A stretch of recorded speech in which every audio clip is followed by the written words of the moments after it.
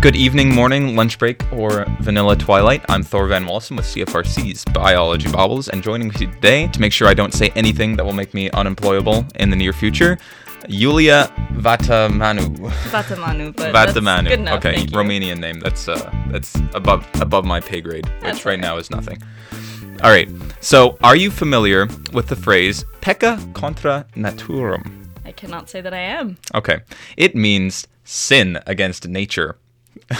And in many Bible-thumping communities in the Americas, it has been used to describe the sin of sodomy or homosexuality. And with your permission, I'd like to read some quotes from the BibleReasons.com/sodomy. Yeah, sure. Okay. Go for it. From the introductory paragraph of their 2006-looking website, quote, "Anal to anus sex should not be done even if it's in marriage, and it is very dangerous. The anus has a lot of bacteria, and with anal sex, there's a greater chance of having anal cancer. Is sodomy a sin? Yes. Sodomy is homosexuality, and God never intended for a penis to go inside an anus." Okay, I'm sorry, but I'm trying not to laugh so hard right now. Yeah, I kind of decided to start the episode off with that for the same reason that Netflix decided to make a Flat Earth Society documentary. Oh. I think it's a low point in humanity that we can look back at and laugh at for the next 30 to 45 minutes. Okay, wait, but sorry, did I just hear this wrong? But nowhere does it actually say, like, does it say homosexuality itself is a sin, or just penis and anus is sin? I don't think Peter sat down and wrote in ancient Hebrew, penises shouldn't go in anuses, which would be a hilarious phrase, I'm sure, in Latin. But there are some quotes from Leviticus and Romans. From Leviticus 20:13, if a man has sexual relations with another male as he would a woman, both have committed a repulsive act. They are certainly to be put to death. And then from Romans 1:25-27, God delivered them to degrading passions as their females exchanged their natural sexual function for one that is unnatural. In the same way, their males had abandoned their natural sexual function toward females and burned with lust towards one another, which sounds like a night at Stage Rages a little bit. Honestly, yeah. But also, wasn't the Leviticus translation actually an incorrect translation? It's not supposed to be not supposed to lie with man. It's supposed to be man isn't supposed to lie with a boy. So it's actually against pedophilia, not homosexuality. That would absolutely be something worth mentioning to our Christian viewers. So yeah, we're not bashing the entire religion, not the whole religion or all interpretations of it, or... Yeah, also, I'm by no means an expert, but yeah. I have read somewhere that it is an improper translation, and because of that, it's been misconstrued to cover homosexuality as opposed to pedophilia, which is what the original writing was meant to. I've also heard that a lot of the Old Testament writings that originally were used as arguments for condemning homosexuality. Yeah. A lot of the New Testament writings kind of contradicted that. And again, I haven't really read the Bible. I'm not an expert. We're mostly just here to laugh at the people who continue to use religion and more specifically condemning something like that as an unnatural act. Because it's in the Bible. Someone, an old white man wrote this 3,000 years ago, and we're going to follow it to the letter. To be fair, though, an old white man 2,000 years ago was our age. True. So people make mistakes. Oh, yeah, of course. Anyway, so the fact is, while the larger scale study of homosexual behavior only started in the early 1800s, homosexuality has been observed in natural settings as early as Aristotle, but with whole different levels of meaning. For example, in ancient Egypt. And I think I already told you my my fun pigeons fact, but just because my personal conversational life isn't at the discretion or access of most of our viewers. In his musings, Aristotle correctly noted homosexual behavior in quails and doves, as well as pigeons, who are now known to form long-lasting homosexual bonds, as well as occasionally taking a pleasure tumble with other members of the same sex.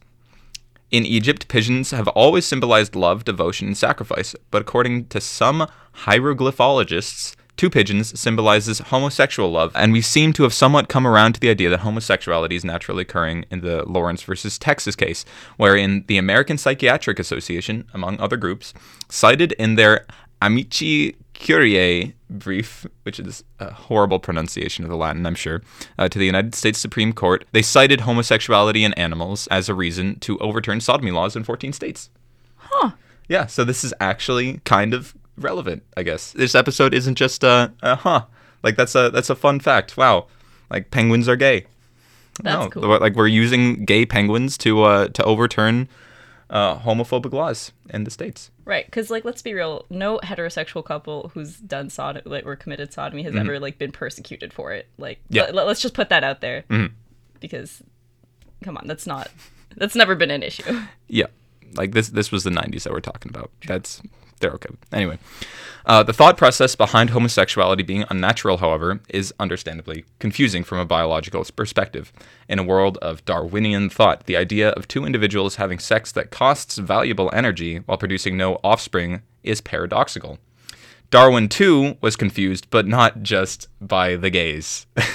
In his Origin of Species, Darwin is quoted in saying, "I will not enter on these several cases, but will confine myself to one special difficulty," which is a great 1800s way of saying, I'm totally okay with people being gay, but there's still one thing that confuses me.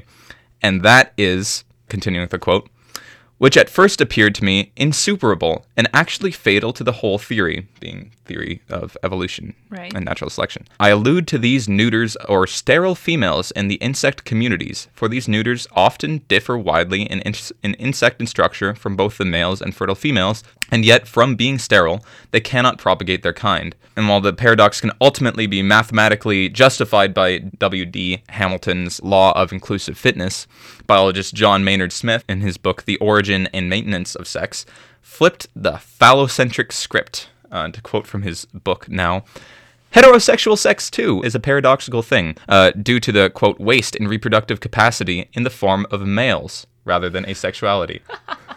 Which is a great argument. You know, I remember reading that. It was just like 2 weeks ago, and I sat back in my bed, and I was like, huh. So what I'm hearing is men are a waste of space. That's not what I actually think, but that's what right, right. And of course, as with the whole Bible verses thing, like we're not supposed to take it like literally. No, but... no, and this isn't what I think as a man myself, but it's a really interesting point that if we're looking at sex from the perspective of just maximizing reproduction and maximizing the use of our energy, why don't we all have females? Like, why didn't sex evolve so that females could have sex with other females? Or like, why aren't we all unisex? Yeah. Or hermaphrodites. Yep. It if we're talking from an energetic perspective, insects don't really make sense. You can kind of like work your way around it with math, but then just men don't either. The fact that having two sexes doesn't make sense, and I mean, of course, sex is now transitioning towards, or is it sex or gender? You're gonna have to guide me a little bit on this one. Gender's a spectrum, right? And sex is biological. Okay, sex is like biological, so it's determined by your X and Y chromosomes, but it's also determined by the presence of your reproductive organs. And when you have both, that's when we have something called intersex, I believe. But don't quote me on that. Okay. Or hermaphrodism, or Ken doll, if you have neither. Yeah. Moving on, the term homosexual was coined by Carl Maria Kurt Benny in 1868 to describe same-sexual attraction and sexual behavior in humans. Well, going to the root word of homosexual, like homo means one, right? So, homogeneous versus heterogeneous. Right. Homosexual meaning one. Same sex. Yes. Yeah. And the key part here is that it's both sexual attraction and sexual behavior. Yes. Which is important because, for example, a lesbian woman can be forced by societal norms to marry a man in a kind of, heteronormative society that's performing heterosexual behavior while having no sexual attraction. Therefore, the modern use of homosexual in animal studies can be controversial because animal sexuality and the motivating factors behind them have been and remain poorly understood. There's one scientific paper by Bailey N.W. and Zuck M., not Zach, just Zuck, is quoted in saying, "Scientific writing would benefit from reserving this anthropomorphic term for humans and not using it to describe behavior in other animals because of its deeply rooted context in society." Now, have you ever heard of Donna Haraway? No, but the name sounds so familiar. Yes, and that's because, unlike most of the people that I quote from this and many episodes, she's still alive. She is a modern-day feminist philosopher and biologist and many other things. Good for her. Her official term from her biography on biography.com is feminist cyborg scholar, which is by far the most badass title that someone can have. Yeah, honestly, that sounds like pretty she's just like, you have a problem? She just bursts through the door, and there she is. Yeah, feminist cyborg scholar, Donna Haraway. What's up? Explain what that means, though. Oh, okay. Cyborg feminism, I don't fully understand. The idea of it basically, as we're touching on it in our cultural studies class, is the idea that it goes against the idea of second wave feminism, in that second wave feminism says all women should oppose the patriarchy because all women are the same, when in reality, so much of what makes you is externally determined factors, right, largely set by the patriarchy.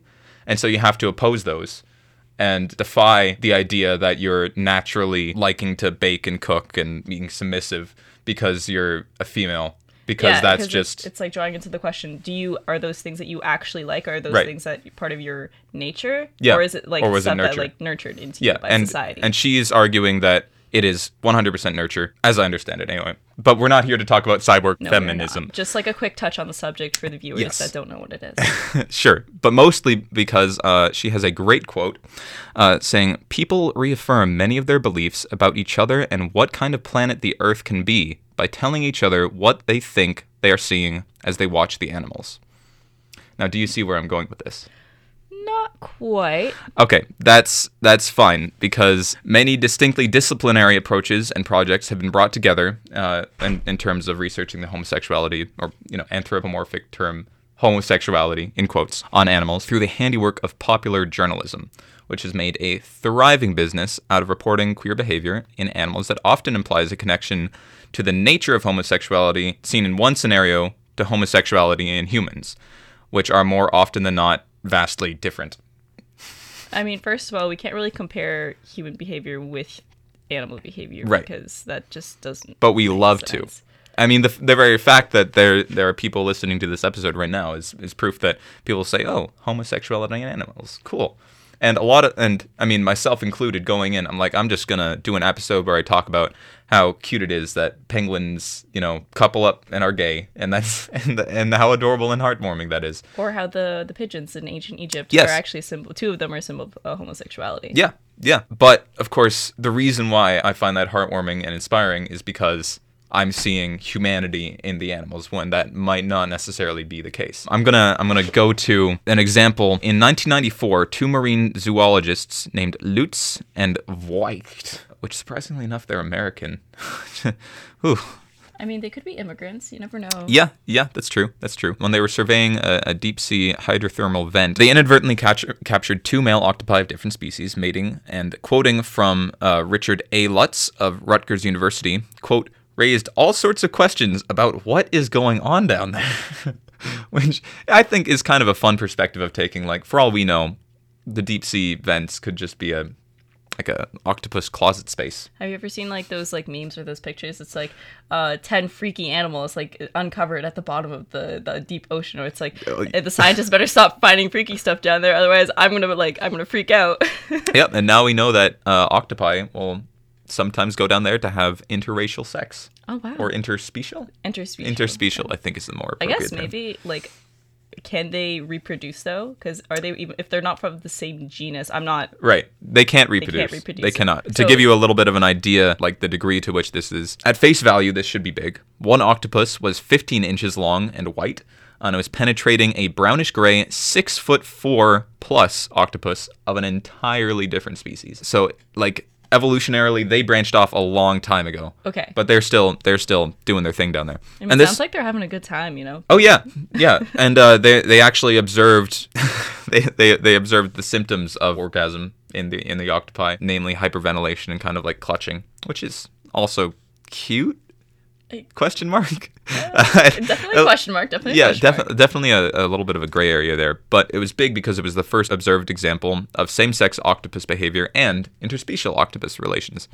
The media, of course, had a field day making jokes about being approached by an octopus at a singles bar. But the scientists' conclusions about it are what throws kind of a shadow over the whole thing. They theorized that as these creatures in the past have only been observed reproducing heterosexually, the encounter must have resulted from a lack of female octopi, which assumes that transspecial homosexual assignation, complete with the exhibited throes of passion in the penetrating octopi, such as hyperventilation, was just a result of males looking for a last resort to satisfy the instinct to reproduce. Okay, first off, that made me like roll my eyes. So basically, Yep. what they're saying is like the only reason why the two male octopi Yes. were mating with one another is because there was no presence of females. Yes. Female octopi. That's just Yeah, and especially when you extrapolate this to human behavior, such as the popular media loves to do, saying, oh, look, gay octopi that aren't actually gay because no one's actually gay, because then everyone's that just waiting to be... means- Yes. like everyone's just waiting for the right woman or the right guy. Mm-hmm. It's symptomatic of a backwards yet deeply rooted belief in science, especially that reproduction and sex are one. In other words, Lutz and Voigt cannot think outside the framework of heterosexual reproduction. Okay.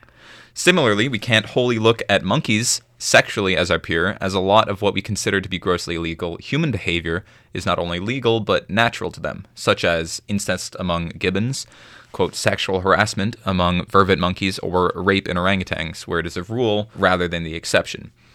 Now, does that mean that we as humans have a biological right to conceive 80% of our offspring through rape? Of fucking course not. And this just goes further to show the efficacy of Donna Haraway's quote. The very fact that we are imposing words like rape and harassment, which I read in separate papers, Yes. onto their interactions is indicative of the fact we see ourselves in them and we use the stories they tell to increase our understanding of our own world. But we can't make those extrapolations, and we consistently do. So we shouldn't be making those extrapolations, but we consistently do. And Yes. in realizing the fact that, hey, so we know that they're animals and what they're doing, if a human were to do it, is wrong, but we're still going to keep looking to animals for examples. That doesn't seem to make sense. Also, None of this makes sense to me. yeah, chimpanzees, which I think for the longest time are considered humans' like closest relative. Yeah, think I believe they are genetically. Genetically, they are like the Yep. closest. I think like 99% or something. Something A like lot that. of their conception is also through rape, unfortunately. So, Yep. like we can't. If you really want to look through example, like again, the fact that it's like conception is through rape should tell us that there is a problem with, like you said, extrapolating Yeah. human behavior. And from that's animals. monkeys too. Like Yeah. like you said, chimpanzees. I'm not sure on the exact numbers of this, but their genetics are like 99 to 99.6, the same as humans. Just how like bananas are 70%. we share 70% of our genome with I thought it was bananas. 50. Oh, is it only 50? I don't know, but like Either it way, was like a much higher that's a number lot. than you would expect. And so just because bananas grow in bunches on trees doesn't mean that it's appropriate for me to climb a tree and start just sucking sap. Have you ever heard of a little thing called the Phoenix model? I have not. No. Okay. In 1959, based on the mating behaviors of female guinea pigs, the Phoenix model remains a basis of research on sexual orientation in animals and humans. And it is this.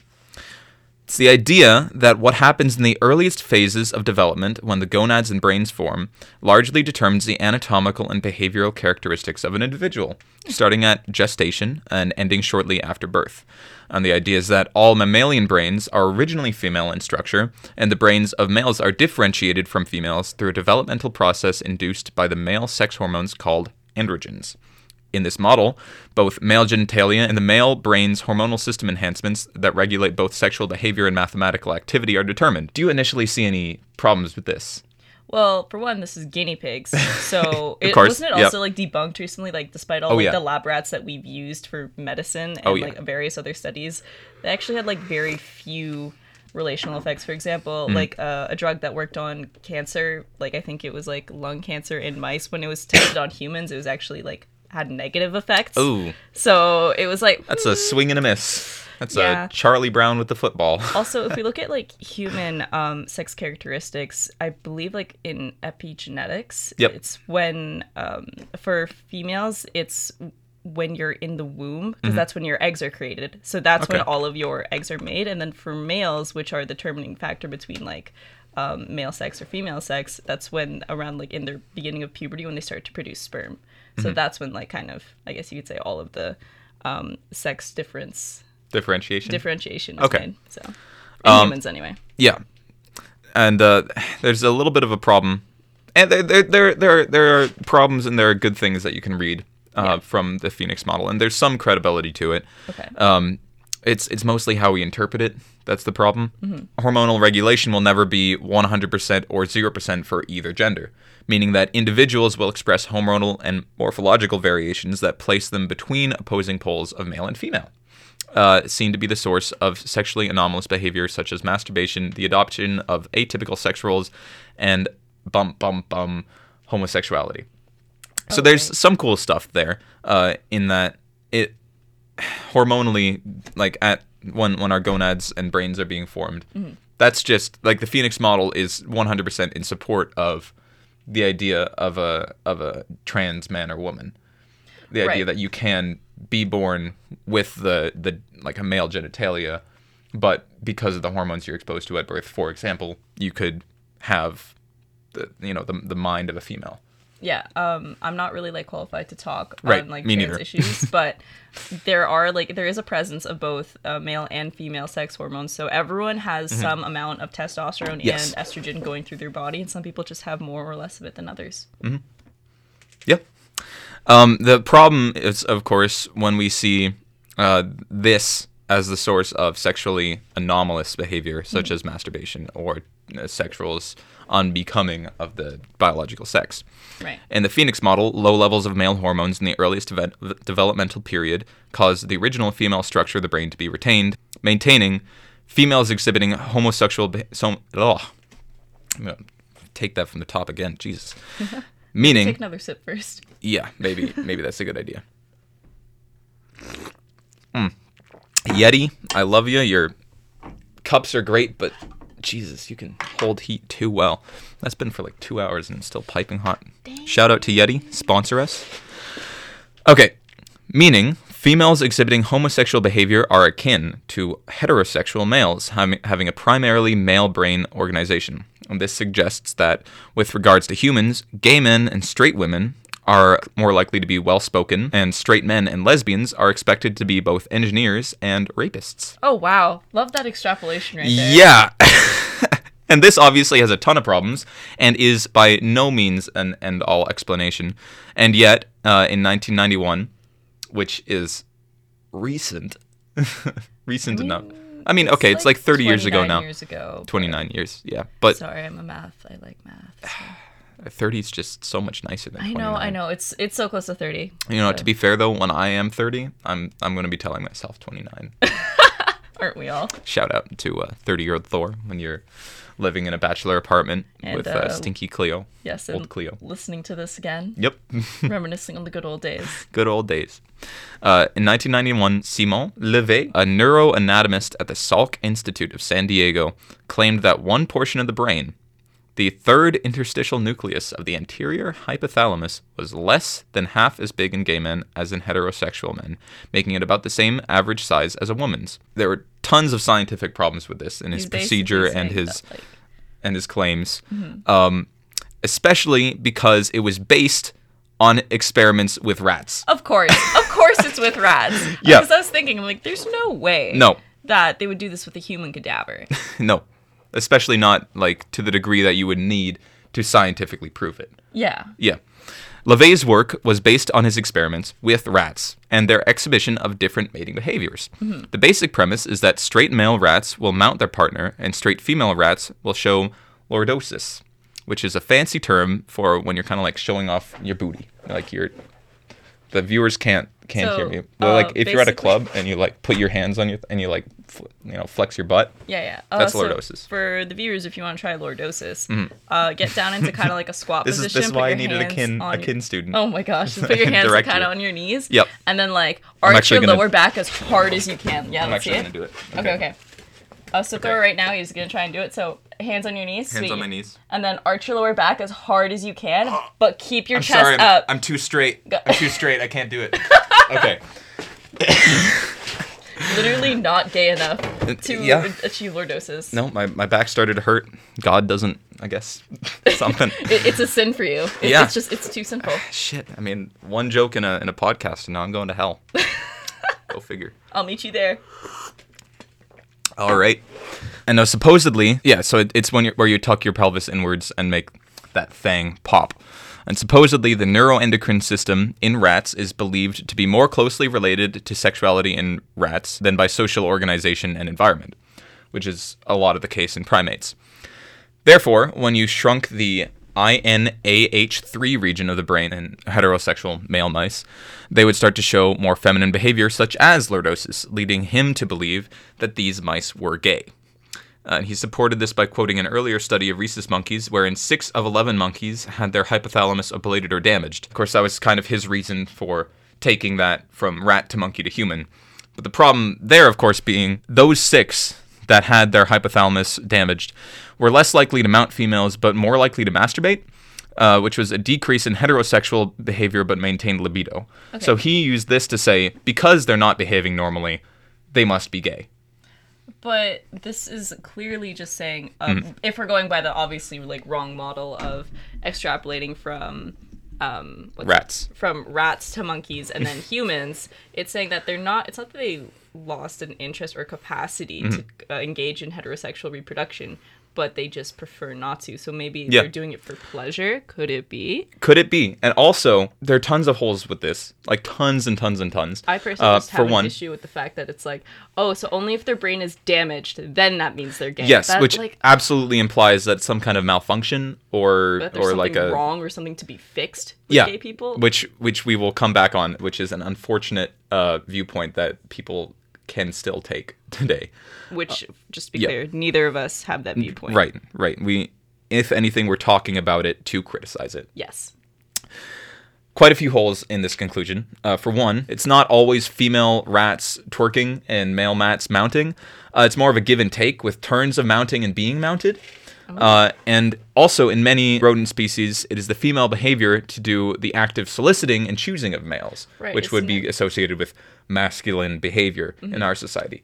Isn't it like common in like animal species for the females to actually be larger than the males, so that like the females get to choose, you know? Yeah, that's a especially shout out to birds for being aggressive in that manner. Consent is key, except for ducks. We do not stand. Ducks are in a little bit of a gray area with us right now, because on one hand, mallards can often be gay, so kudos to them for that. That's cool, but then also they have shown rape tendencies. So yeah. Anyway, back to rats. In another respect, our brains are not the same as rats, nor are even mice, who, despite showing occasional homosexual behavior, don't even have INAH3 part of the brain. Just to recap, the INAH3 is supposed to be the gay part of the brain. Like, if it's small, then supposedly you're gay or like female. Or female, yeah. And the idea to take that, his experiments in damaging the brains of rats to make them show different behaviors associated with different sexes, and taking that to make implications about humans when mice don't even have that part of the brain, that is a huge jump to make. Yeah, so and mice just don't have that part of the brain at all. Yep, at least according to the paper I read. Okay, cool. So can we stop extrapolating from mice to humans? Or? Extrapolating, I think, is the word of the episode. Just be ready to hear it a lot more, because it didn't stop at you should have this guy. At the end, we should Simone have a counter. Just say. Yeah, I should. I should go through and be like, I said extrapolation. Extrapolate. Stop! We're patting the counter. Extrapolation. Verb to extrapolate. Thank you. Very cool. Yeah, I'll just at the end. Applause? Here you go. Yeah, the final point I would make is that in his supporting study on rhesus monkeys, they showed a decrease in heterosexual behavior, but no increase in homosexual behavior. Just because you masturbate instead of having sex doesn't mean you're gay. Just makes you a loser. It doesn't mean that you can't it doesn't mean that like you don't want to reproduce. You just don't. Like, you just can't. Yep. Oh. And then also, there's one more point. Actually, I used the word final too early. They didn't take into account that the monkeys might just be fucking scared. Like, they didn't consider at all the idea that, they might want to be secluded and not come near other organisms has nothing to do with the fact that they were taken and had open brain surgery performed and then put back into the wild. They didn't consider that at all to be a factor. That's obviously, like, a huge oversight to miss. Like, how are you going to put an animal through an obviously traumatic experience, which for any human is also very traumatic, and then use that animal's behavior to make assumptions about humans? Like, no, that's not okay. Yeah, not cool. Simone LeVay / Simon LeVay, shout out for being kind of shitty. Like, sorry, man. Like, you shouldn't. A lot of these shouldn't studies run with are that. kind of shitty. Yeah, and So. it is a roller coaster. There's some ups and downs. I'm going to quote from Jennifer Terry at Duke University. Quote, "This approach takes body parts and processes to be interchangeable across species and thus decontextualizes them from the ensemble of biology and behavior of a particular species. The traffic moves from animals to humans, directed by neuroscientists and geneticists whose reductionist method obliges them to bracket certain questions that cannot readily be tied simply to biological phenomena. Biological reductivism, that is the foundation of this kind of research, leads scientists to imagine animals as isomorphic, such that a minute gesture or brain fragment is seen to be analogous across species." Okay. Yeah, so shout out for Jennifer Terry at Duke University for being woke and also providing a summary paper that I spent like 3 days reading. Shout out. That was great. Stand. Thank you. Yeah, we stand with Jennifer Terry and Wet'suwet'en. I don't know what you said. I don't know how to pronounce the native tribes name that are like blocking via rails right now. Oh, okay. Yep. Anyway, Yeah, I'm 4 sure they'll years come back later, and just- in 1995, scientists Oldenwald and Zhang. Did you hear anything about this? The Oldenwaldens? Okay.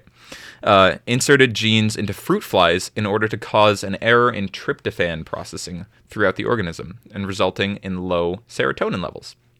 And for those who don't know, low serotonin levels correlated in lab rats, cats, mice, and rabbits, as well as some examples in humans, with depression, aggression, and overly sexual behavior, which was lumped into the category of homosexuality. Oh, great. Oh, great. Also, serotonin is one of the the cuddle hormones. The other one's dopamine, and then I believe Oxytocin? Oxytocin. Oxytocin's Yeah, that's in the there last for one. sure. Yeah. Yeah. But I saw this this is kind of unrelated, but it's are you masturbating? Are you masturbating because you're horny, or do you just need the dopamine? They sound okay. They sound like the same thing, right? I guess. I don't know. Write to 'Cause us it's at 16tjvw@queensu.ca. What does it mean to be horny? Are you horny, or are you just low on dopamine? Because there is a difference. Coming up, never. We will never address it again. Maybe. I don't know. Who knows what the future holds? Never say never, right? Anyway, this is the same reason why people with serotonin-boosting antidepressants can show diminished sexual desire. Oh, I see. And Time magazine followed up with a story about the laboratory system in which a DNA transplant made male fruit flies turn away from females in what amounted to a gay fruit fly conga line, with the subtitle, "DNA transplant made these male fruit flies turn away from females. What does that say about the origins of homosexuality?" I think that was kind of cool for a hot second. Gay fruit fly conga line is definitely something I want on my. Sounds like a buzzword, like a buzz phrase, Mm-hmm. Yeah, it's like, have you ever been on I haven't touched Reddit in a little while, but there's some subreddit dedicated to the first time anyone has ever said this phrase. And to be honest, I am honestly surprised that I am one of thousands of people to have said gay fruit fly conga line. It's just anyhow. In this experiment, Oldenwald and Zhang classified the fruit flies as gay, and moreover, that genetic manipulations made them that way. And at the time, this was actually received with somewhat of a public sigh of relief because people were still worried that you could catch gay. Okay, I'm sorry. I'm sorry. I'm sorry. That's it. Thor, you're gay now. Yeah. Imagine if that's how homosexuality was kind of, I guess, perpetuated. You know what? Really? I have, for lack of a better term. I have heard some conspiracy theories that I can't really touch on with credence right now, that the reason more and more people are coming out as gay isn't because society is shifting towards a place, and forcing people to go against their sexuality, but rather because the government is trying to control overpopulation, and so it's putting fluoride in our water and making us gay. Oh my god. Yeah, which fluoride in our water has so many different people take that to mean so many different things. When you're at the dentist, it's okay, you're getting your dental cleaning. It's okay, we're gonna do the last thing, so we're gonna put the things in your mouth with the foam, and they're gonna make your teeth nice and shiny. The person and bright. stands up. No, I'm straight. I'm not gay. Because that's I'm not gonna be gay. You realize the foam that they put in those little foam things. It's that's fluoride. Yeah. Yeah, and I I'll admit I buy into some parts of the fluoride in the water, not specifically for making people gay, but there have been anyway. That's a whole different. That's topic. a whole other conspiracy theory that has nothing to do with this episode of Biology Bobbles. It's a cute fun fact, though. Yeah. Thanks. No problem. While Oldenwald and Zhang did not take this to a place of implying that this was the same cause for homosexuality in humans, by deftly avoiding saying outright in their paper that a single gene made a person homosexual, but you didn't have to tell a reporter that for them to call Eureka on a gay gene, which gets back to the popular culture kind of industry that has become just... It's like, oh my god, you have the gay gene. You have the gay gene. Yeah, and... Obviously, this reductivism is all too convenient for some people to take and run with. To quote from Gay Historian, which is, I don't know if he's a gay historian or a historian of the gays. Okay. Or both, but it's a great title, Gay Historian. Martin Duberman warns, quote, any finding will be used and twisted for homophobic purposes. I mean, that's just true. We see it every single day. Yeah, and as if in response to Martin Duberman, an actual response of the Oldenwald and Zhang fruit flies, Lou Shelton, a spokesperson for the right-wing Traditional Values Coalition... Why am I not surprised? Just brace yourselves at home, said, quote, if a biological cause of homosexuality is found, we would have to come up with a reparative therapy to correct that genetic defect. Oh, man. Which, there's so many things wrong with that. There is so many things wrong with that. And I think the worst part about it for me is that you can see exactly where he's coming from reading this Times article saying, oh, look, like, what does this gay gene say about the origins of homosexuality? And then a guy like Lou Shelton reads that and says, oh, great. Now I can give my nephew medication so that he stops sleeping around, So he's not gay. I don't like the way that he dresses. He's gay. I don't like him. Why? He's gay. I am too. I just don't admit it. I'm too deep in the closet. Yep. It's too late for me. Anyway, returning to gay fruit flies, another group of scientists, doubting the purely genetic determinism of sexuality, of the sexuality result, took genetically altered gay fruit flies and mixed them with a small group of straight, or genetically untouched, flies. And while the gay flies formed their conga line and the straights initially stayed to the side, within a few hours, the straights joined in and acted gay. And then... when females were added to the fly orgy, male suitors, including the genetically unmodified flies, rarely abandoned their partners in favor of females, regardless of original genetic makeup. Mm-hmm. So I guess flies can catch gay.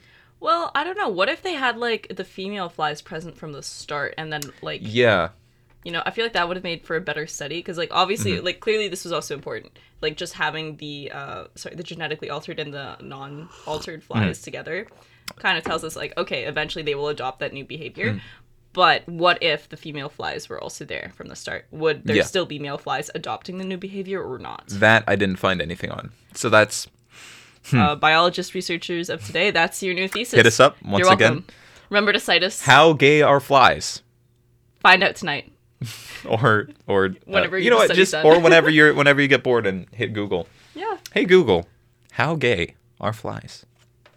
Hey Siri, am I gay? Coming up. Yes. I can never. We have to stop doing the coming up next thing. Okay.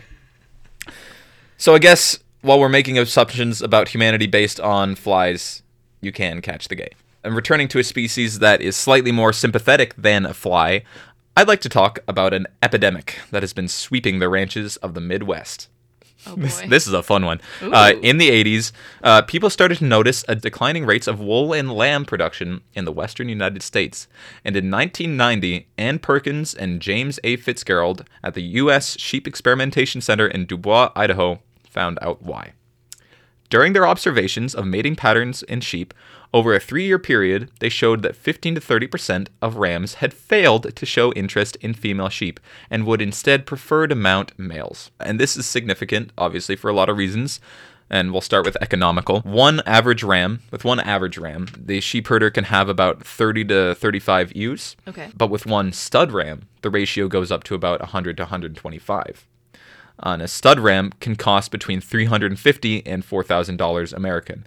And if there's a 30% chance that stud is actually a homosexual dud, you, a Midwestern farmer, is kind of fucked. How much is not a stud, but like I guess an average ram? Oh, probably like $20. Sorry, regular ram. I don't know. Oh, okay. I'll be honest. Like, maybe 100. Yeah. Because if there's like that much of a significant difference in their reproductive capacity, then I suppose there would also be like a similar like economic difference. But if it's like you said, 30% chance that the stud is actually homosexual, then you are like down. What was it? $350,000 to $400,000. $350 to $4,000. Oh, 350. Sorry. Yeah, but if you're a Midwestern farmer that's making like maybe 30,000, that's a lot. Wouldn't it be better to just invest in a bunch of average rams then? Maybe. Kind of opposed to a stud. But then there's a good chance that those might have similar ratios or like similar numbers. You know. I suppose. Yeah. Anyway, and when you think of that, given the Phoenix model, part of the problem with Phoenix model that we didn't really talk on is it was based on the idea, at least in humans, that gay men are more, heavy quotes, feminine than straight men, which of course is a problem if anyone is familiar with like the super buff leather jacket gays of the 70s and 80s. And also like lesbians too can be totally feminine. Like it's not a defining thing that is 100%. It's not 100% applicable to any part of the sexuality spectrum. Yeah, it's not like, oh man, I lifted weights at the gym and I wear flannel. That's it. I'm gay. Like there's nothing else that I can be. Like Same. I'm only a lesbian. Like you yourself. Yeah, like say like me myself. Like a woman. You go to the gym. I go to the infinitely more than I do. You are infinitely more gay than I am. Yep. Pretty much, yeah. Like if Sorry, that's Yulia. like, what we're trying to say, then you're gonna have to turn off your Tinder. I lost all my rights. Well, as a woman, it's not like I had any anyway, so. Fair enough. All right. No, I'm kidding. I do have some. It's Canada. We're pretty good. Canada. I've got a few. We're pretty okay. Yeah. I think. Not perfect, but. Not perfect, but I mean we're pretty good compared to other countries. Right. So. And under the light of the Phoenix model, if you can take that as an absolute, you would be able to see a bodily difference in sheep as a result of their more feminine brains. Right. And this is a problem because this is not at all the case. Gay rams have, to our knowledge, almost the exact same hormonal system and brain with no observed problems in their genitals or libido.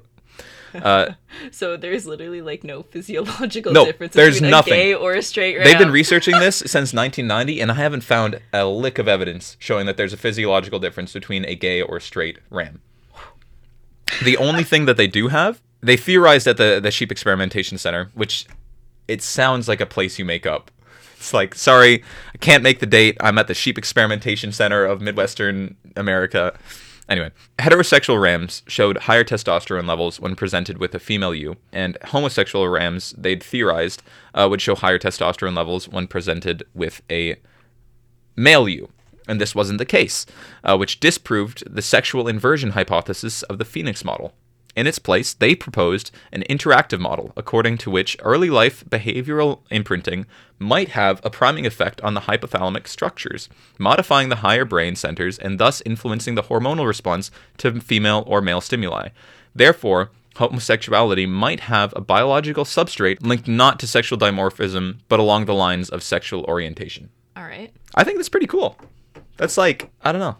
It's not like necessarily like a physical attribute, I suppose. Right. But more about like, I guess this is kind of where the nurture versus nature comes into play, right? So. And especially when you compare this 1990 study to the 1991 of Simone Levay with his rats. Yeah. If you think about that, all he's doing is like changing the rat's brain so that it's like, it's basically a trans rat, if I can say that. Because it has a female brain in a male body, and so it acts female. But rats, unfortunately, don't have the same access to...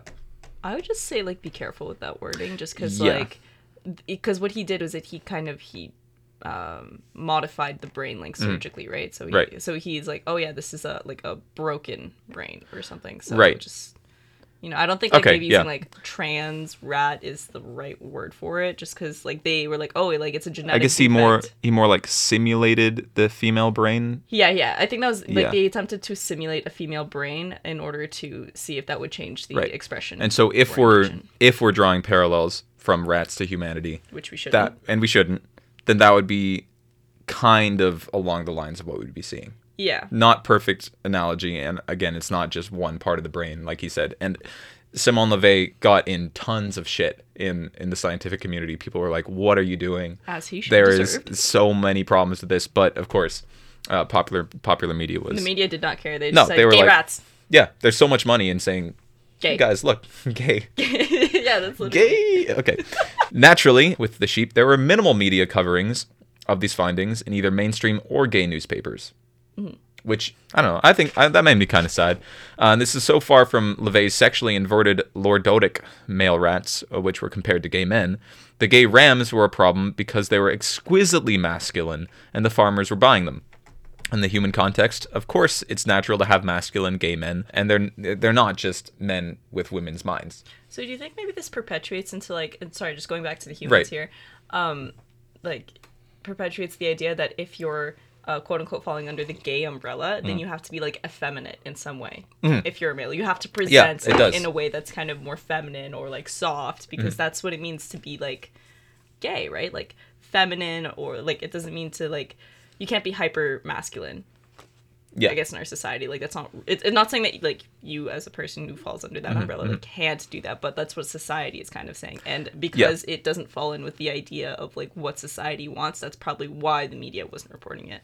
Yeah, and I mean that's basically the nail on the head. Is it wasn't what people wanted. People like to be able to look and say, oh, this part of the brain makes you gay. Oh, this gene modifies serotonin levels and makes you have gay orgy conga lines. And That's what they like. That's because it makes you more. It's not even like it makes you less of a man. It just makes you more like a woman, or sorry, not less like a male, more like a female. Yes, That makes sense.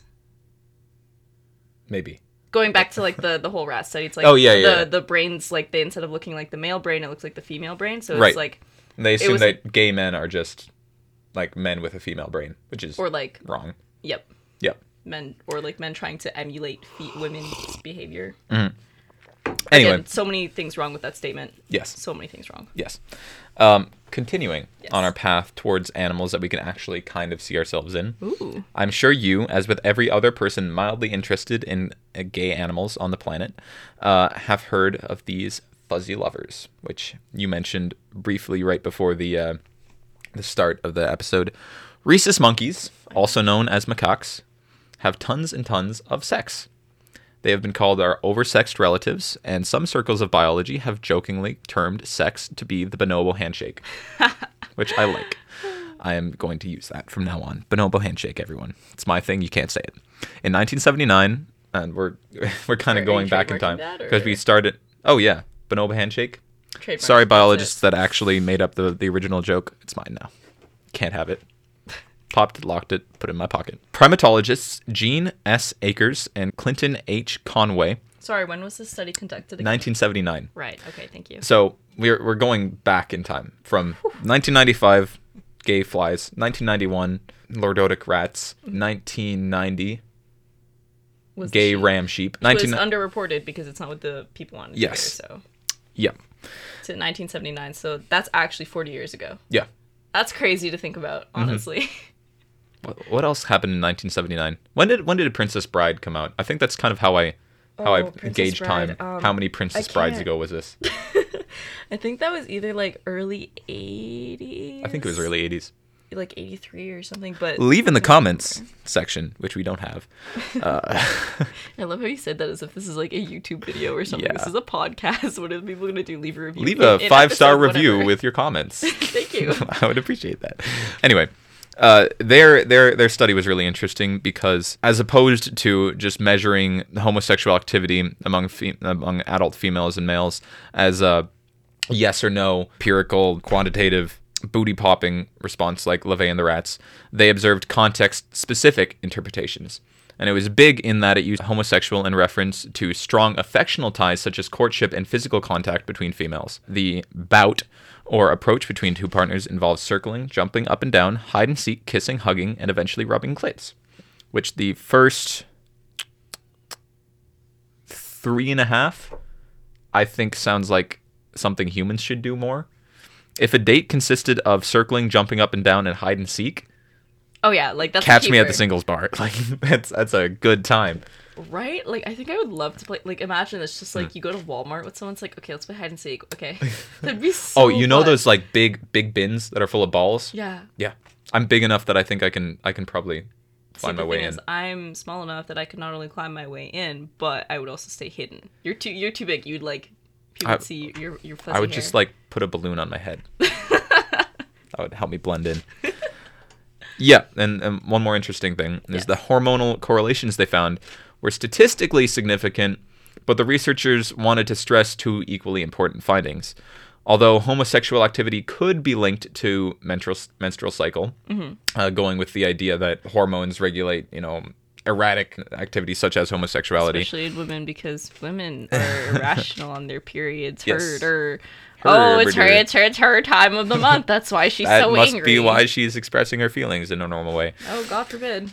Although homosexual activity could be linked to the menstrual cycle, strong binds between females are not totally bound by endocrine factors. Right. And simultaneously with heterosexual activity, bonds between females were maintained or intensified. Ooh, interesting. Yep. Some female macaques formed outgoing, usually non-monogamous relationships with one another. It's a good time. Complete with their own favorite spot in the corral to have sexual contact. From watching them, it seems that sex was used to form social cohesion, with the mounter usually being the high-ranking female and high-ranking females tending not to have sex with other high-ranking females. Oh my God, tops and bottoms. Yeah, in monkeys. And of course, we're not supposed to extrapolate, but tops and bottoms. Okay, but like again, when we extrapolate, we're doing it like as a criticism of the fact that people consistently. It's like, oh my God, we witnessed homosexuality in animals. That means that it's either not natural because the rat brains were broken.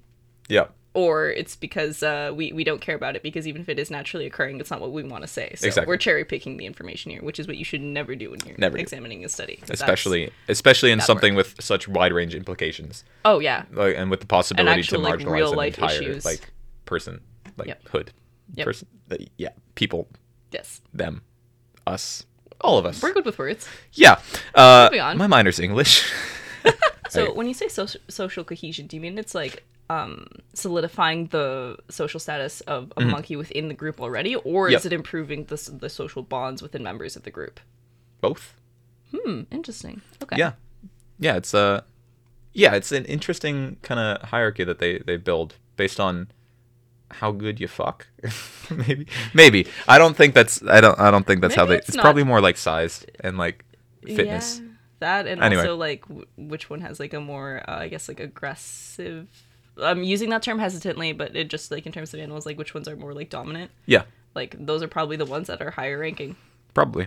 Macaques are interesting in that homosexual relations seem to be more the rule than the exception. Following courtship, only 6% of females would refuse another female, while a whopping 27% would sit down or run away from their male suitor during a dance. Yeah. Burn. On the other gender, males were more recently observed solving disputes and reducing tension by having penis-to-penis sword fights. In the conclusion of Jean and Clinton's paper... Wait, sorry, before we continue. Yes. So literally a dick measuring contest. I don't know. I guess it would be a dick measuring contest. It's like, oh, herder, mine's bigger than yours. Okay, but it was... Like, I watched a little video and unfortunately didn't save the link. Maybe because it was just too much for me at the time. But they were just kind of like... So what, they were just like flaccid going at it just... No. Oh. They were full... It was a sword fight, not a pool noodle. Oh, okay. Yeah, no, right. They were into it. And female macaques actually do the same thing. There was another video which, again, I unfortunately didn't save. I'm sure it's of two macaques fighting over like a mango, piece of mango. Yep. And then, at first they're fighting and then it just kind of transitions into one like pleasuring the other one. Oh. And the one that is pleasured gives up the mango. Oh my God. Which is I mean, imagine... what a hippie free love kind of beautiful relationship. I don't know if that's Imagine if that's how humans asserted dominance. I'm right. No, I'm right. Or like, I want this. No, but I want it. Okay, well, guess you know what happens now. Oh, man. Who's going down on who? Okay. Fucking do it. Oh, my God. Yep. That's hilarious. Anyway. In the conclusion, they write... the homosexual relationship appears to allow for the expression of many behaviors, which are not masculine or feminine. Therefore, homosexual activity in adult non-human primates is not simply training for heterosexuality. It exists concurrently with heterosexual activity and is often preferred to it. The value in homosexuality in rhesus monkeys is placed on affectional and social ties. Similarly to the gay sheep conclusion, there is minimal media coverage of this publication. Again, I'm not surprised because It's like, oh, but wait, what do you mean people prefer to have what do you mean the animals prefer to have gay sex over straight sex? Mm-hmm. What do you mean sex isn't just for reproductive reasons? There must be something wrong with that. That doesn't make sense. Crazy. That doesn't make sense with what Darwin was talking about. And I think the great thing is so many of these thought processes are built on maximizing Darwinian efficiency. Mm-hmm. When Darwin himself is like, I don't really know what's going on here, so I'm not going to talk about it. He knew. He knew he wasn't qualified about it. Yeah. He didn't understand it. He's like, okay, so I'm going to leave that for somebody else. Yeah, there is a humanity in the next 200 years that might be able to touch on this and figure out what I don't really understand right now. What I do understand is evolution. Yes. I think. Which yes. is his famous. It's like his famous. He draws out the tree of evolution. Yeah. In the first sketch, it's kind of like it's a tree of evolution, and on the top it says "I think." Oh, beautiful. I think, gay. Maybe. That's what, shout out to Darwin. The RAM scientists and the scientists with the study that's what it's like. I think, gay. I think gay. I think gay. Also, though, again to extrapolate to humans. Yes. How many memes or just things have you seen about straight girls being like, oh my god, I wish I could go for girls, or I wish I could just turn gay because I don't have to deal with all the problems from guys and stuff like that. Again, what are your thoughts on that? Because inherently problematic. Right, because that implies that gay people chose to be gay. You chose to be gay. Uh-huh. But again, extrapolating from that's the rhesus macaque study. Uh-huh. Considering the fact that only 6% of females ran away. Yeah. Then isn't it kind of oh wow, because homosexual relationships are preferred, then what does that say about humans in that regard? Yeah. Is that maybe why there's so many girls that are like, oh my gosh, I wish I was gay, or I wish I could go for girls. Uh-huh. Do you think maybe that's inherent? Or not inherent, but that's the question. It's I mean, that's something that is it them? I think we can't say whether or not it is, but we can express the desire to find out one day. Exactly. Yeah. But maybe it's a subconscious mechanism to try and reject heteronormative society. But maybe. It's just I'm sure Simone de Beauvoir would have something to say about that. Definitely. Simone de Beauvoir, my girl, beautiful book, The Second Sex. I haven't read it, but I have listened to about 8 hours of podcasts on it, so good shit. Good stuff. In gender studies and popular culture, critical debates concerning the complexity of sexual expression and especially of women's sexual autonomy and agency seems to have occurred out of earshot of many scientists in this area. That, or they have been made sufficiently uncomfortable by such cultural developments to be inclined to use nature to counter or contain them within reductivist ideas, such as the Phoenix model, LeVay's transgender mice, if I can use that using that word hesitantly, or Oldenwald and Zhang's flies. Mm-hmm. I'd like to quote from this is the part of the episode where we go a little bit happier. I'd like to quote from a paper in Medical Science News published in October 2006 by Peter Brockmann, professor from University of Oslo's Against Nature's Order? Question mark? Yeah, question with a question. It's hard to express. Yes. Exhibition in the Norwegian Natural History Museum. Okay. Quote, homosexuality is quite common in the animal kingdom, especially among herding animals. Many animals solve conflicts by practicing same-gender sex. We have a Darwinist mentality that all animals only have sex to procreate, but there are plenty of animals who will masturbate when they have nothing better to do. Masturbation has been observed among primates, deer, killer whales, and penguins, and in both males and females. Also in dolphins. Also, yeah. Dolphins use pufferfish to get high, don't they? I believe it. I could have sworn I've read that somewhere. I definitely am going to be doing an episode on animals that get high. Oh, maybe for wonderful. April 20th. Ooh. Because there you go. 420. Huh? Continuing with the quote. Orangutans are especially inventive in that they make dildos of wood and bark. Our fundamental premise in social debates that homosexuality is unnatural. This premise is wrong. Homosexuality is both common and highly essential in the lives of a number of species. I'd like to follow up that quote with one from Philip Wiley, a famous American author. Quote, "We behave sexually like other mammals, apes, horses, dogs. Centuries of suppression alter us not a jot. It is a sterling proof that instinct, not vanity in the guise of reason, is our guide."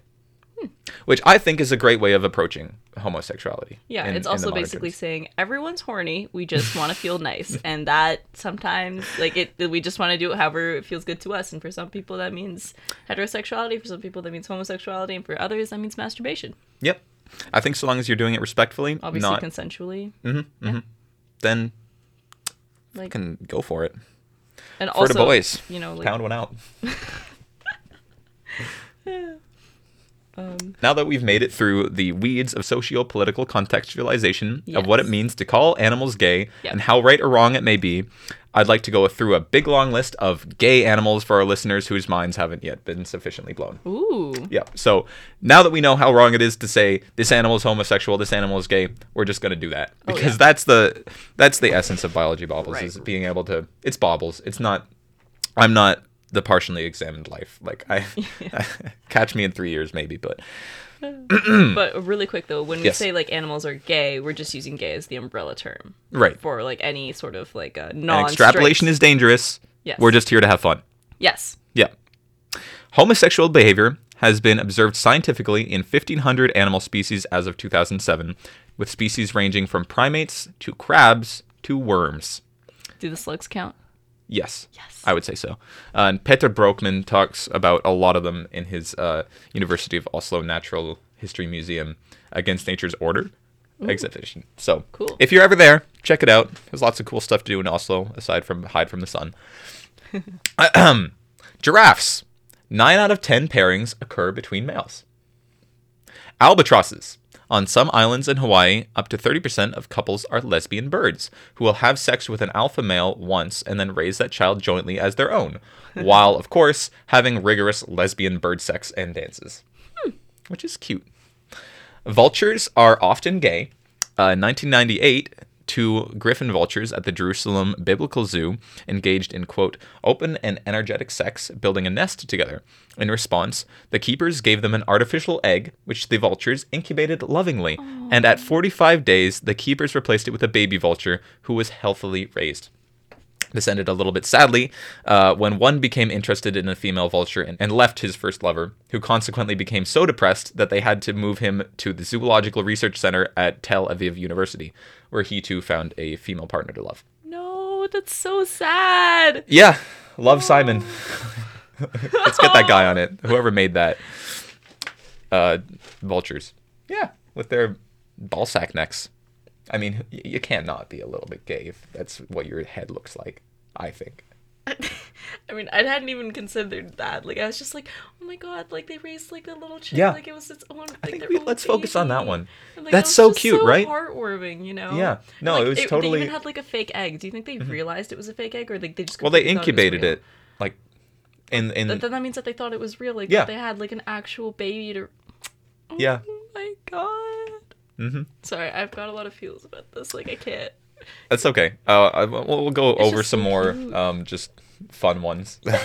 Bisons partake in courtship, homosexual courtship, of course. Mm-hmm. Mounting and full penetration between bulls has been observed in American bison so often that the Mandans Nation Okipa Festival, which is probably pronounced horribly, sorry, Mandan Nation, which concludes with a dance that is said to be a ceremonial reenactment of this, to ensure the return of the buffalo. That's so cute. Yeah, and I tried to find a video of that as well, but I guess there's not a whole lot of coverage of Mandan Nation Okiba Festival concluding dance either. I suppose not, probably just because, I guess out of, a respecting, it's, it seems like it's a very, something that's very deeply ingrained into their tradition and their culture, so. Yeah. Female cows, when in heat, will often mount each other. Yeah. Particularly if a bull is watching, which is interesting. Because is that voyeurism supposed to be? Or? Maybe. I kind of think I'm not. It's hard to tell if that's homosexuality or the kind of thing where girls do at clubs. Again, extrapolating to humans is wrong. Again, it's where wrong. They're we're here to poke fun. that there's a guy. Here, just come here and dance on me. Or let's make out in front of some guys because they'll buy us drinks. Yeah. Except that in this context, It's either them having sex with the bull instead of buying drinks, or them just getting riled up. Or them getting, like, inseminated by the bull, but then they raise the calf on their own. Yeah, possible. Male lions, okay, this one fucked with me a little bit. Male lions often band together with the brothers to lead their pride, strengthening their bond by having sex with each other. You're familiar with the plot of Lion King, right? You mean Hamlet? But yes, of course. Okay, let's take Hamlet, but make it lion gay. Scar was Mustafa's brother. No. Oh no, don't do this to me. Was Scar and Mustafa's fight a power conflict or a lover's quarrel? No! Oh man, I did not need that today. Once again, ladies and gentlemen, male lions are gay with their brothers to strengthen their bond and lead the pride together. Oh my god. Wait, does that mean that the top is like the leader? And then I'd assume so. They fight for dominance over who's the top? Oh, I don't know. Oh no. Oh, what if Scar was a bottom? Oh, bum bum. Okay, come on, we can't. I'm never gonna. I should have watched the Disney Lion King before the new one. You did this, yeah. Yeah. I can't watch it the same way ever again. I'm gonna need a few months to just process that. Yeah, and be like ready I for can't look at Scar or like even like bring up an image of him in my mind without thinking of him as like anything but a bottom. So. Oh no! Don't do this to me, not right now. Are you actually searching up Scar right now? Okay, look at that face. Okay, come on. You can't tell me that he does not look like a twink. Okay. Like, you research up an image of Scar right now. Tell me. Click on the first image from Google Images. Do it at home. We're gonna give you some dead air. Yep. And try and Did you do it yet? That it does not. That Scar does not look like a twink. Leave it in the review section. Like an angsty emo twink. Yep. Give us a 5-star review if you think Scar is a twink. Bats. Moving on. Bats are basically gay icons. We stand. With more than 20 species of bats having been documented. This is just the ones that we know about. Okay. To engage in sexual behavior or homosexual behavior, including mutual homosexual grooming and licking. Ooh. Homosexual masturbation, homosexual play, homosexual mounting, coercive sex, and cross-species homosexual sex. Huh. Yeah. I mean, so like, bats are kinky. Yeah, like dang, they go. sounds really kinky. They fucking go down. Sorry about that. I also burped, but Oh, that's okay. I've been slurping. Like, listen to that. Okay, but that's how you know the tea is good, or like the coffee. I guess. You know, but yeah, I was gonna say like mammalian creatures, they generally have like some form of grooming as a form of like, I guess, to build social bonds and social cohesion. Super common, especially. But then this also goes beyond just grooming and the benefits therein. It's definitely some gay shit. Shout out to bats. Penguins are famously gay, who often have males mate with other males for life, who are particularly cute because, unlike some species such as the albatross or vulture, males who have partnered with other males will only ever mate with males, regardless of if a female is available. Right, that's because, you know, the whole part of mate for life. Yeah. So, you know. But do they, I guess, like, my question here is, if they are given, like, a chick or an egg, will they incubate the egg and will they raise the chick? I imagine so, because I've heard stories about penguins incubating, in gay relationships, penguins incubating rocks. Oh, yeah, like, to simulate an egg. Yeah. But they don't have one, so.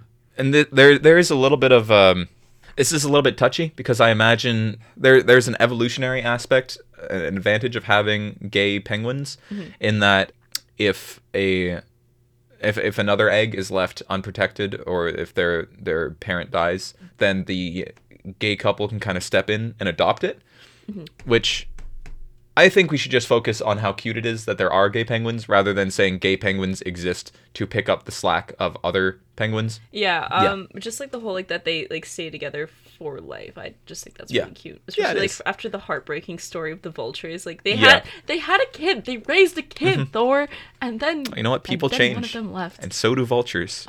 Get to know Talk about sloppy Wisconsin. seconds. Vultures. Oh. Kings and queens. We stand. Queens. Yes. Just queens. Just queens. Just queens. Elephants. Because we go to Queens. And because gay. Yes. Yes. Yeah. Elephants, both African and Asian, engage in same-sex bonding and mounting, often associated with affectionate interactions such as kissing, trunk intertwining, and placing trunks in each other's mouths. I'm guessing placing the trunk in the other one's mouth is kind of like, again, extrapolating to humans, which is not good. Right. Like, I mean, humans imagine do that shit too.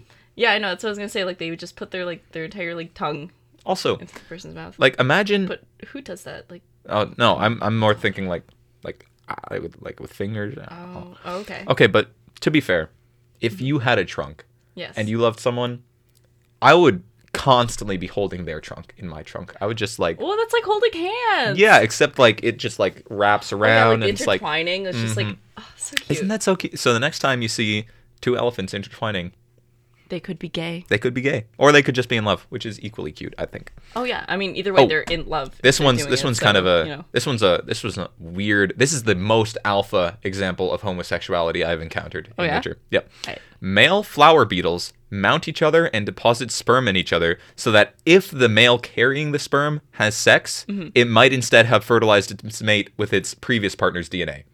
Hold on, are you serious? Yeah, yeah. That is the biggest flex in the animal kingdom. I'm going to fuck you so that the next person you fuck, I am fucking. Or not fucking, reproducing with. Oh my god, that kind of reminds me It's of like some cuttlefish in a way. It's like cuttlefish, really. okay, because you know how like large cuttlefish, like large males, that's how they attract females. But then the way that like small clever males, how they they pretend to do be you a think- female and then they hide in Yo. like under the male cuttlefishes, like the larger ones, and then they have sex with the female underneath the large Right. male cuttlefish. And then they just kind of like walk away, like never mind, I don't want to hook up with you anymore. Yeah, But they also it's to sneaky, avoid like- being detected by the male, because if they are detected by the male, then like, you know, Right. they're done for. But Huh. Do you think maybe the like, I male thought that's flower also, beetle... like, another flex, you know. No. Okay. I was trying to spin it to think maybe like the male flower beetle would try to convince the other male flower beetle that the first male flower beetle was a female so that it would mount it, but no. No, it doesn't, Okay, it that doesn't would work be like a that. funny flex though. That is some like what about like that's some transference Benny of Goodman. sperm. Okay. Almost all dolphins are bisexual. They'll do homosexual stuff for social benefits and reproduce heterosexually, but primarily they'll spend a lot more time being homosexual than heterosexual, which is interesting. And this goes even Doesn't further. that just kind of suggest that like they only engage in heterosexual reproduction for reproductive reasons? If they prefer Right. to like, Yeah, if they engage prefer. in like that sort of And there are sexual some behaviors. heterosexual dolphins and there are some Oh, of course, there are some homosexual dolphins. Right, but Yeah. isn't it like just kind of interesting, I guess? Yeah. It's like Yeah, it is. like if they are normally like for them the norm is homosexual. It's sexual kind of behaviors. like artificial insemination. They don't really have that option, so they have to go to the guys. But like Yeah. I think there are a lot of dolphins out there that if you said you don't have to do this, you can just do your own thing and then come into the clinic and we'll just baby, they do it, I think. Oh yeah. This goes even further, where meetings between different dolphin species or different dolphin pods of the same species can be resolved with an orgy. Oh man, You know, only I'm dolphins. somehow not surprised. Yeah. I be think at this honest. point with like elephants and then the flower beetle, like that. Okay, dolphin orgies. Cool. I think that takes the Yo. crown so far. Okay, Just are you ready for what's the something biggest cute? Flex. Are you ready for something cute? Yeah, I'm so ready. Okay. Tortoises. Jonathan, the world's oldest tortoise, Mm-hmm. has been mating with another tortoise named Frederica since 1991. And in 2017, it was discovered that Frederica was actually a man, and he was renamed Frederick. Oh my god! Isn't that cute? That's so adorable. They've been together in this like consistent, so much so that like everyone cites it as like because like Uh-huh. you know it's the oldest tortoise in the world. that relationship is 28 years old. I would say that interaction lasts longer than a lot of marriages do today. 29 years old. Yeah. 29. Yeah, sorry, Definitely. thank you. Lizards are gay. Okay. Is that it? Yep, that's a lot of them are gay. Okay, that's it. Like that, you know, that should have just been the whole episode. Like, you know, we start off. It's like, hello everyone. Hello everyone, welcome to today's- Biology Bobbles. Today we're just going to be going through a list of animals and saying whether or not they're gay. Elephants, gay. Crabs, gay. Lions, Gay. Tortoises, gay. Gay. Vultures, lizards. I just kind of skipped one there. Okay. Hyenas Very. are Good. very interesting. Oh, they're complicated. Oh, okay. Because they live in a matriarchal family structure with strongly sexual elements routinely observed between related females, Mm-hmm. largely due to females' unique urogenital system, which looks more like a penis than a vagina. So, girl hyenas kind of have dicks. Like they don't have them, but it looks like it. Okay. So much so that ancient naturalists thought that they were hermaphroditic males practicing homosexuality. Huh, interesting. Also, hyenas are actually significantly, like, female hyenas are significantly larger than male hyenas. Oh yeah, because it's matriarchal, right? Yeah. Yeah, but this is a hyena vagina. Interesting. I could have sworn that I read somewhere that in, like, one, I suppose, like, hyena, what's it called? Like, a group of hyenas. Like, the collective noun for it. I guess, sure, let's call it a pack. I think it's just a pack. Okay. Hyena pack. Right, because I guess they're kind of like dogs related to I guess. dogs. Hyena pack, I don't know if whatever. they're dogs or cats. Either way, They're they have... Female hyenas are hung. Yeah. Like, horse hung. Yep.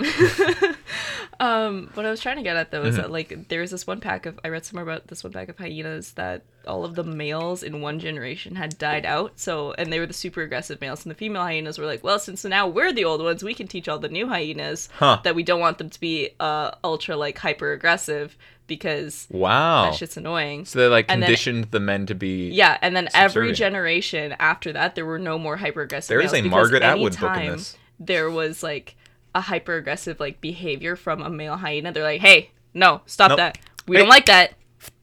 Yeah, like basically training dog like, hey, what's in your mouth? What's in your mouth?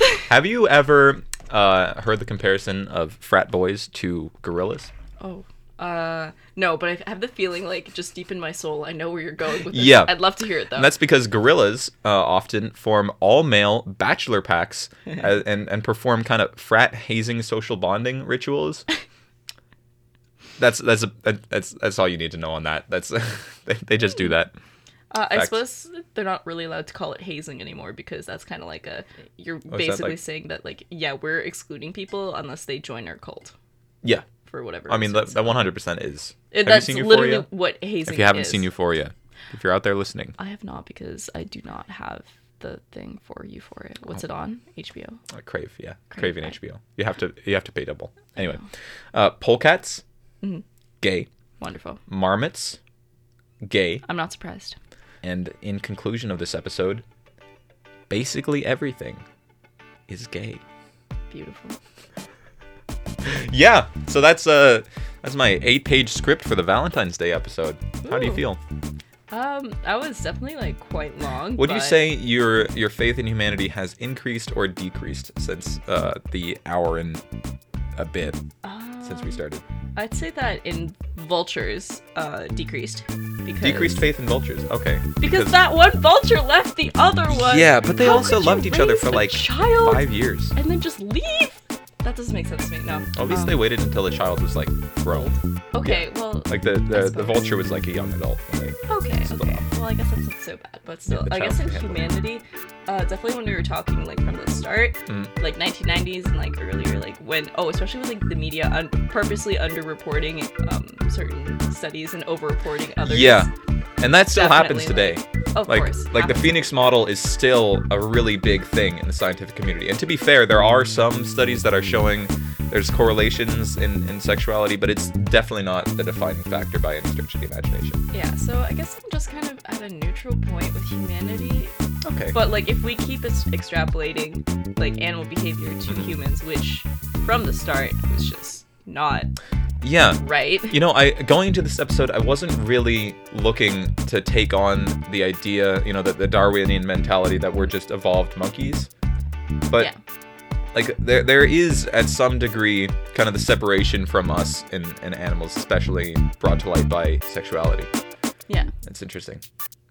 Anyhow, all the listeners at home, thank you for joining us, and we'll see you again in 2 weeks. Yep.